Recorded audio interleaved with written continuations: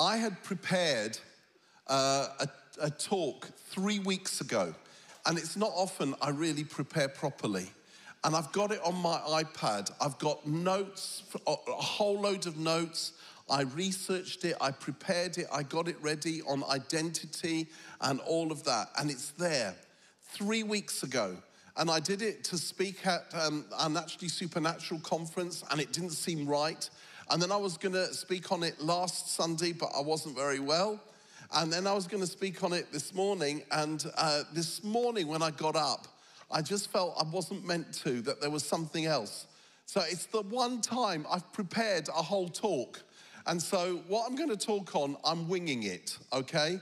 So I'm saying that so that you can have mercy if it all goes all over the place. And we do stay here till Easter. I've been away again this weekend. On Friday night, I went up to Birmingham, and I was invited to speak at a church in Aston, which is in the inner city, North Birmingham inner city. And it's called Anchor Point Church, and it's been going for 2 years. And I didn't know what I was going to be honest. I kind of must have known at some stage to have said yes, but I forgot. And when I got there, I was just overwhelmed. It's a church, they're part of something called, a charity called Bethel. And Bethel works with folk who are struggling with addictions and often homeless. And what I saw just humbled me and blew me away. It's an amazing what they do there, amazing, and it's hidden. Hardly anyone seems to know about it, and I love that about them. And in the evening meeting, there were about 200 there, and when I walked in, over 90% are folk who have been struggling with addiction, and many of whom have been on the streets. And to be honest, some of them look like they could, well, most of them could take me, you know. And I thought, oh, some of these, they look dangerous. And 2/3, at least 2/3 were men, which is not usual in a church. At least 2/3 were men. And then they put me at the front, which is what often happens, which is very annoying because I hate the front, although I have to sit there. And as we started worshiping, all the songs were declaring songs. You know, the battle is yours, you win the victory. We are strong in you, we win the victory when we're in you, and all of that stuff. And after a while, it was like, if I have to sing one more of those songs, I'm gonna kill someone. You know, when are we gonna get to the, you know, the I love you, Jesus songs? And then I looked round and I saw all these guys singing with all their hearts and engaging with God. And I suddenly realized, if you have been battling addiction, if you have been battling a whole load of issues and you're going through the fight, you want to know, you want to declare, you want to sing the truth that He is the Lord and He fights for you and He fights with you. And in Him you have the victory. And I suddenly had to repent. And then I got up to speak, and I did my usual waffle. And then after that, we waited on the Holy Spirit. And seriously, I just found it so moving. They were so open, and God's Spirit was resting on people all over the room. And made an invitation at one point for those who right now feel broken, completely broken, and struggle with having any hope for the future. And half came forward. I think it was about half came forward, and and the way they prayed for each other. And there was this row behind me, that, you know, this row of guys, and I thought, oh my goodness, watch them, because they could headbutt me from the back, you know. And at the end, when I went to sit down, they tapped me on the shoulder and they said, thank you for sharing that. That means a lot. That was just really great. We've really met the Lord. And I came away absolutely humbled, because they're doing it. They're doing it. And Jesus is doing a wonderful thing. And this church has started all sorts of businesses, micro businesses, to train folk who've never managed to get any skills, to get skills so that they can work. And honestly, I'd love us to have more of a relationship with them. Bethel Charity, it stunned me. And then I went from Birmingham to Bristol. And yesterday I spent the day with one of our sister churches, Woody's Church, Woodlands Church in Bristol. And they're an amazing church, about 2,000 folk in the church. They've got 5 congregations. And again, just seeing the Lord meet with people and seeing the hunger and thirst for God's presence. And I did an afternoon thing. We did a lunchtime thing for the senior leaders, afternoon thing for the wider leadership, about 150 of them. And in the evening, a celebration. And in the afternoon, at the end of the worship, I got up to speak. And I couldn't speak. It was like, and it was like, I think, Lord, you don't want me to right now. You're starting to move among us. And literally, I just said, I think the Lord's wanting to meet people. And within seconds, you saw the Spirit of God resting on folk. And for some, it was in a really significant way. And David, the senior pastor, told me afterwards that it was some folk that had been through hell and had been through such terrible times. And it was like God's moment to meet with them. And it was so significant for them. And God did it. And all to say, I think we're living in days of hope in the midst of despair. I really do. And so I want to talk about something, like I said, this hasn't been pre-planned, but I just feel it's something that we need to look at. Some of you have heard about what's going on in Asbury in the States. A lot of you haven't. And there seems to be a move of the Spirit happening amongst the students there at this Christian college. It is a Christian college. And spontaneously they started to gather and worship the Lord, and almost non-stop for a while. And there's just a sense of God's presence and a sense of peace, and some folk coming to the Lord and repenting. And it's wonderful. It is wonderful. How could anyone be against that? I love it. I love it. And I love it that it's happening with Generation Z. You know, and it's your kids, your teenagers, your early 20s. We need to understand that their circumstances are different to so many previous generations for quite a long time. We were all brought up. When I was a teenager, the sense was, my generation is going to have it better than my parents' generation. And it's always been, we're improving. Technology, the economy, wealth is going up. It's getting better until this generation, where they're told that the planet is falling apart. With global warming, there won't be enough food for everyone. There'll be whole parts of the world soon that people won't be able to live. There's wars and rumors of wars. And our defense secretary just this week said, not as a possibility, but as almost like a prophetic statement, we need to get our army ready, because in 8 years' time, I think we're likely to be in a hot war, and if not that, a cold war. Now, listen to how that sounds to today's teenagers when they hear that. Then there's all the stuff coming out of COVID that shook us. We thought we were safe from this stuff. We thought pandemics happened in other places, not here. Then there's inflation and the economy and how we're going to pay our bills. And now we're running out of tomatoes. You know, I mean, I don't mind that too much. But if we start running out of meat, I'm going to have a meltdown, you know? And all of that stuff. And this generation, that as a result of all these things, and on top of that, you know, just a breakdown of community. This week, it was reported that the census result, they've just sent out another result.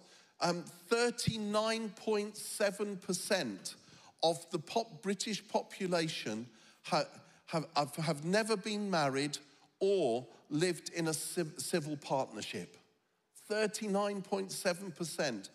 And it's now just over 50% of 18 plus are single. Just over 50%. We've lost the art of family. We've lost the art of community. And so your kids, their generation, it's a generation of angst, of anxiety, of despair, of depression, of a feeling what's going to happen to in the future. Even this week, my interns told me that, the latest, I won't even go there because I don't understand it. No, I won't. Andy's shaking his head. But there's a whole load of stuff that's going on in these days. And in this context, it's very interesting that there's a move of God in this generation. Now, the danger is that we in the church, we try and market it. And we try and, oh gosh, let's not go there again. I can't face that.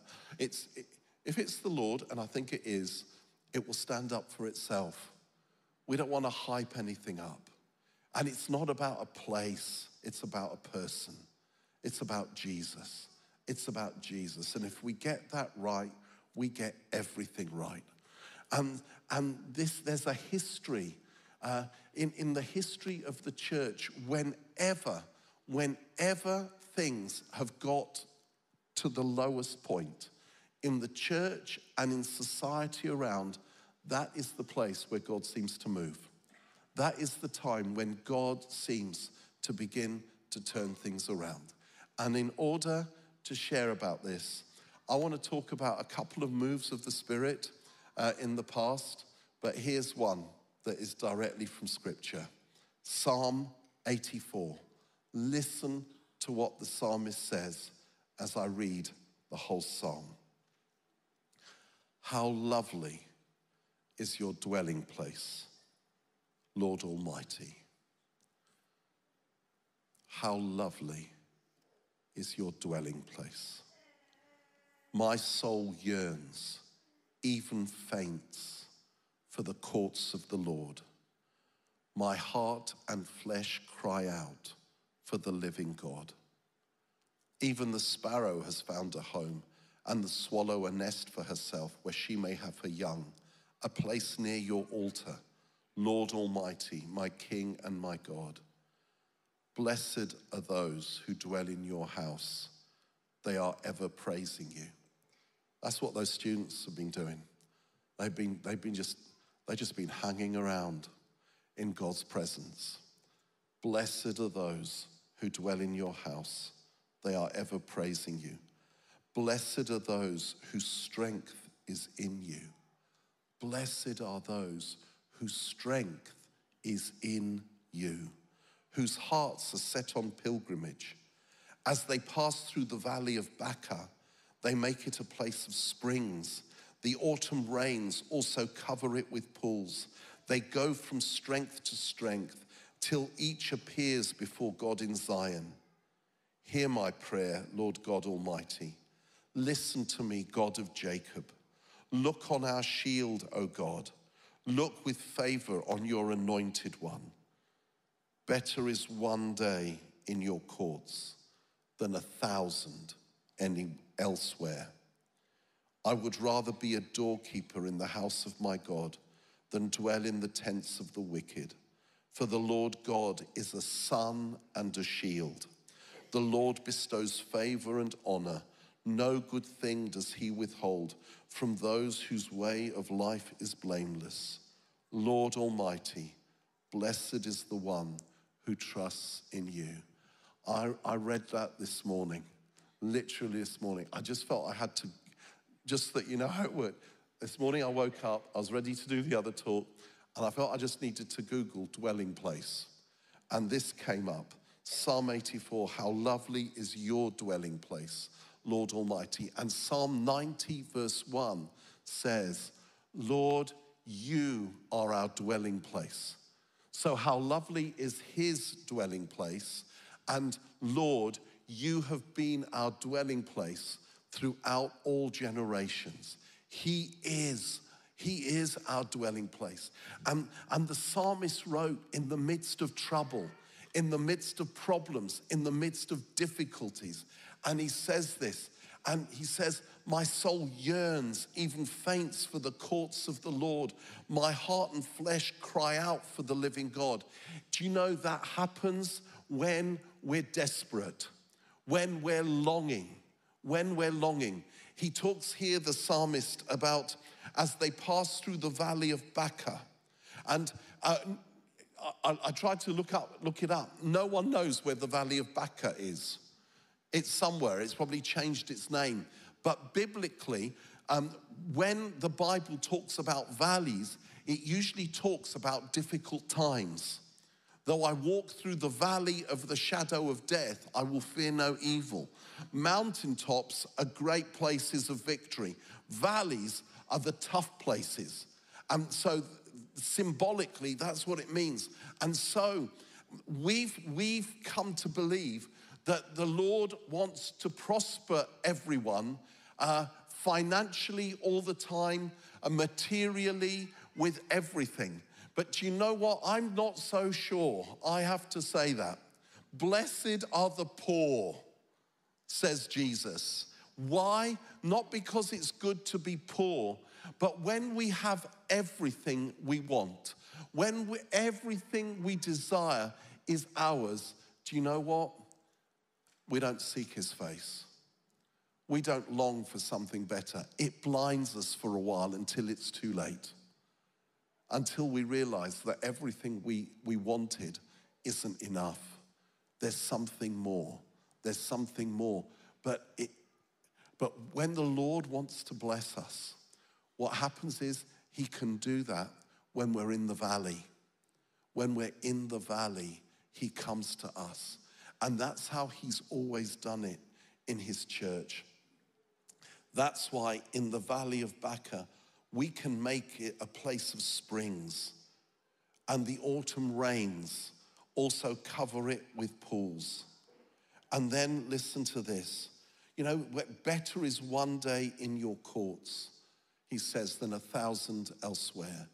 I just long for you. As the deer pants for the water, as in a dry and weary land, so my soul longs for you. I'm parched spiritually. I'm parched, I need you. He looks for longing. He looks for desire. He looks for those that what better is one day with you than 1,000 anywhere else. And then he says, for the Lord God is a sun and shield. What do we learn in the valley when he comes to us? He's a sun over us, over us. His sun shines on us. He gives us warmth. He's a shield. He is a shield in front of us, ahead of us, to protect us. The Lord bestows favor and honor. Where does he bestow favor and honor? In the flipping valley. He dignifies us in our brokenness. That's what I saw on Friday night in Birmingham.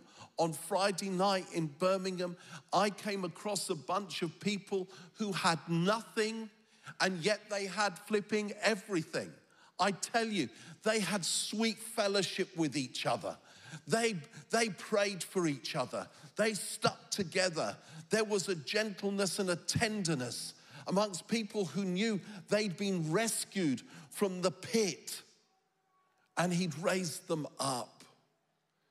And then I go to places where everything is handed on a plate, and I've never seen more loneliness, and I've never seen more emptiness, and I've never seen more apathy, and I've never seen more despair. No good thing does he withhold. No good thing does he withhold in the valley. He provides. He provides. And in the history of the church, we have seen this again and again and again.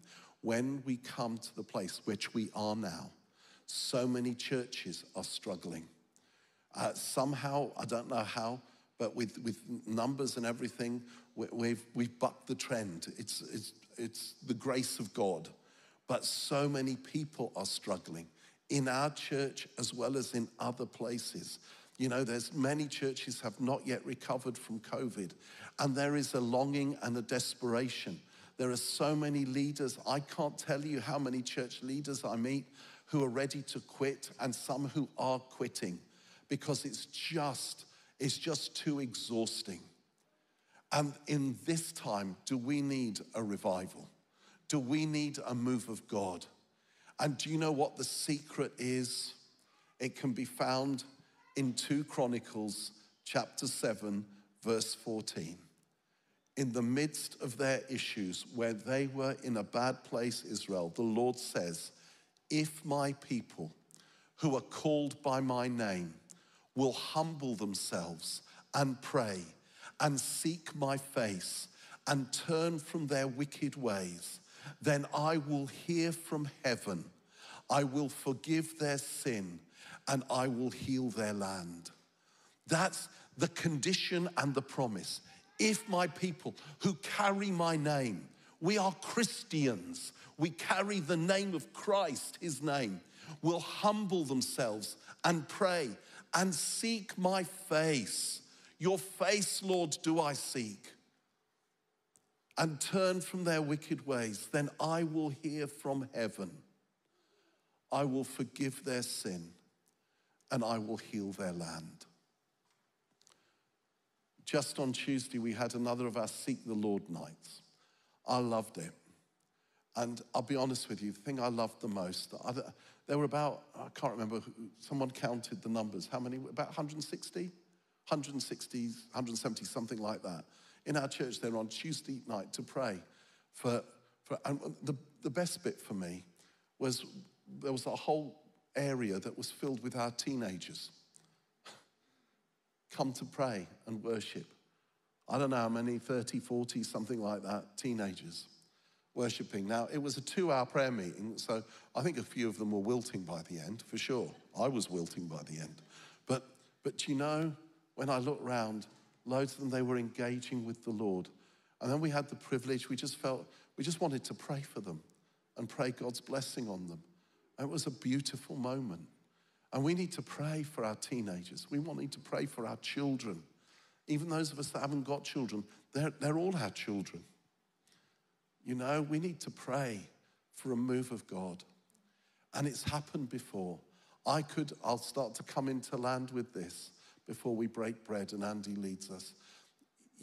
There are so many stories of revival in the past. And I just want to tell one, just one, not in order to glory in an event, but sometimes it spurs us on, it encourages us. I'm going to tell a second one very quickly that Andy suggested. But first of all, in 1949, in the Outer Hebrides of Scotland, on these islands, there was the biggest island is the island of Lewis. People had turned from the Lord, and there were a whole load of social problems. There was a lot of alcoholism. There was a lot of other stuff going on, and people had left the church. There suddenly came a move of the Spirit, and it happened at the end of a service one evening in a little church. There were a few people there, and they finished the formal service. And then people started to leave, and there was one young man who just spontaneously got on his knees and started crying out. And apparently it was really disorderly. And the one thing that they remember him praying is, Lord, we need you to come to our island.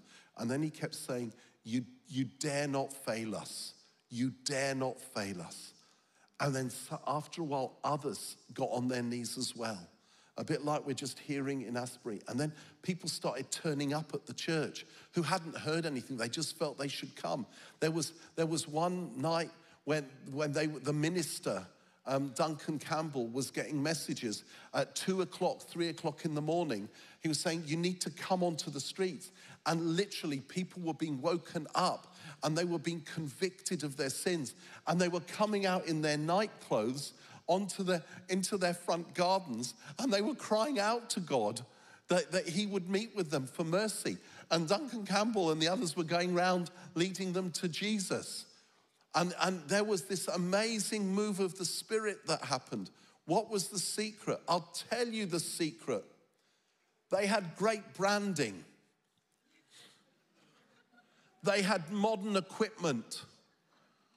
They live streamed everywhere. They had some brilliant musicians. And there were Greeks involved. No.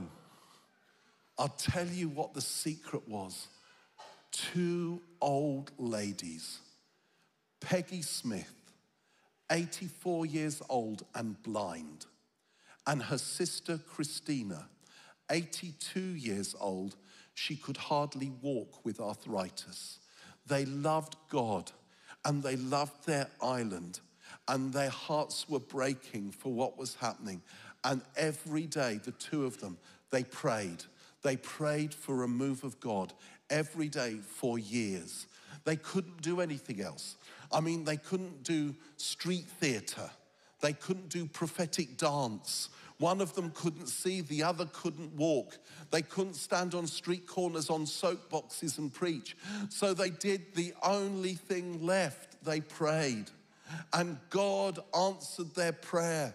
And he came in the power of his love. And I love this story.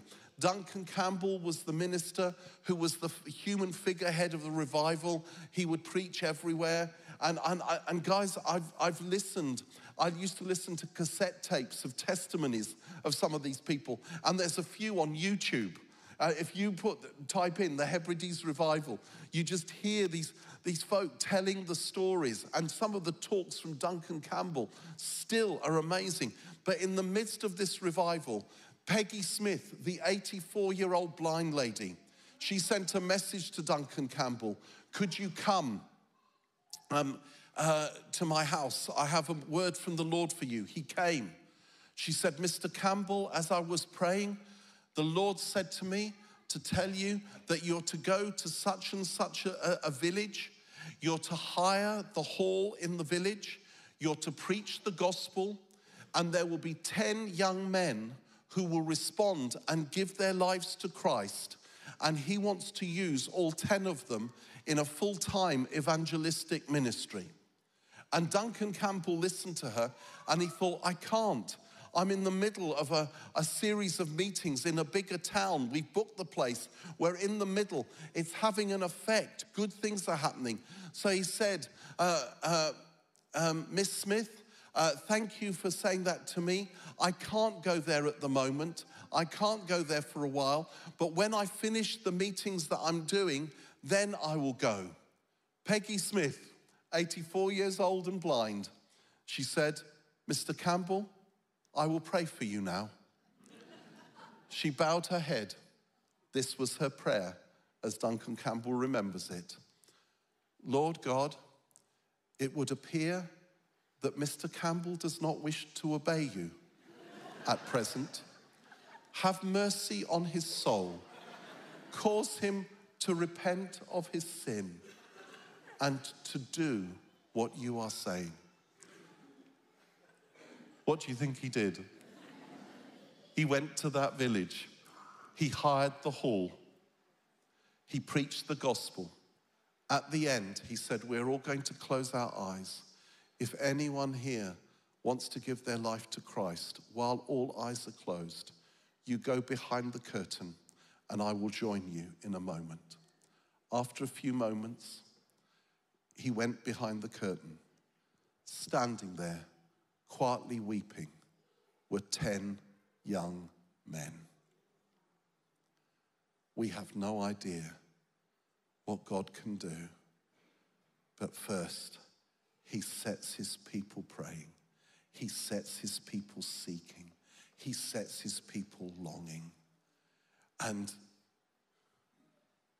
when we humble ourselves and pray and seek his face and turn from our wicked ways, his promise is he will hear from heaven.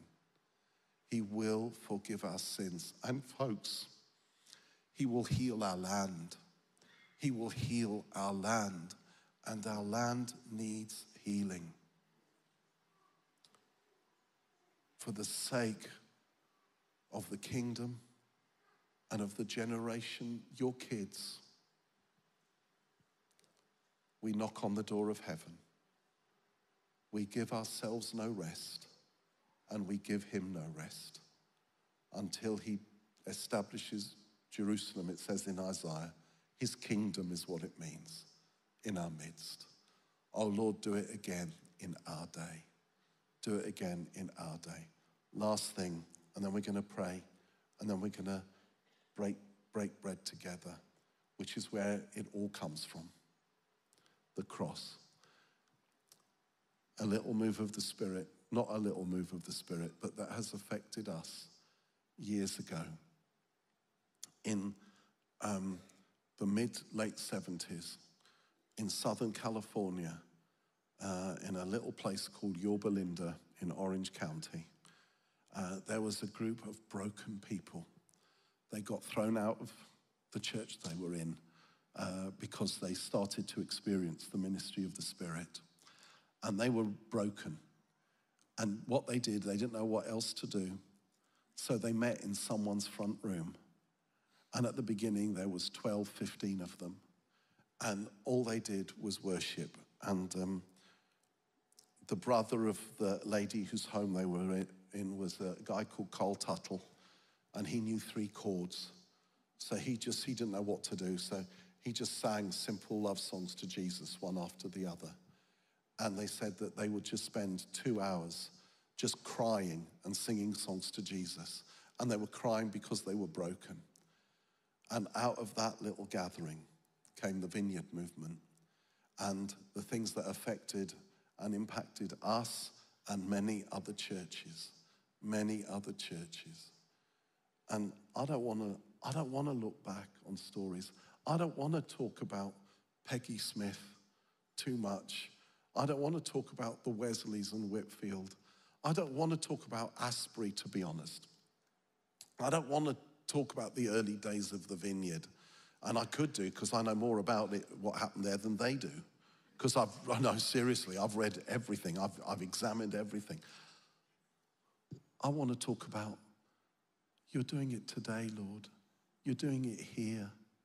You're doing it among us. And we are so grateful.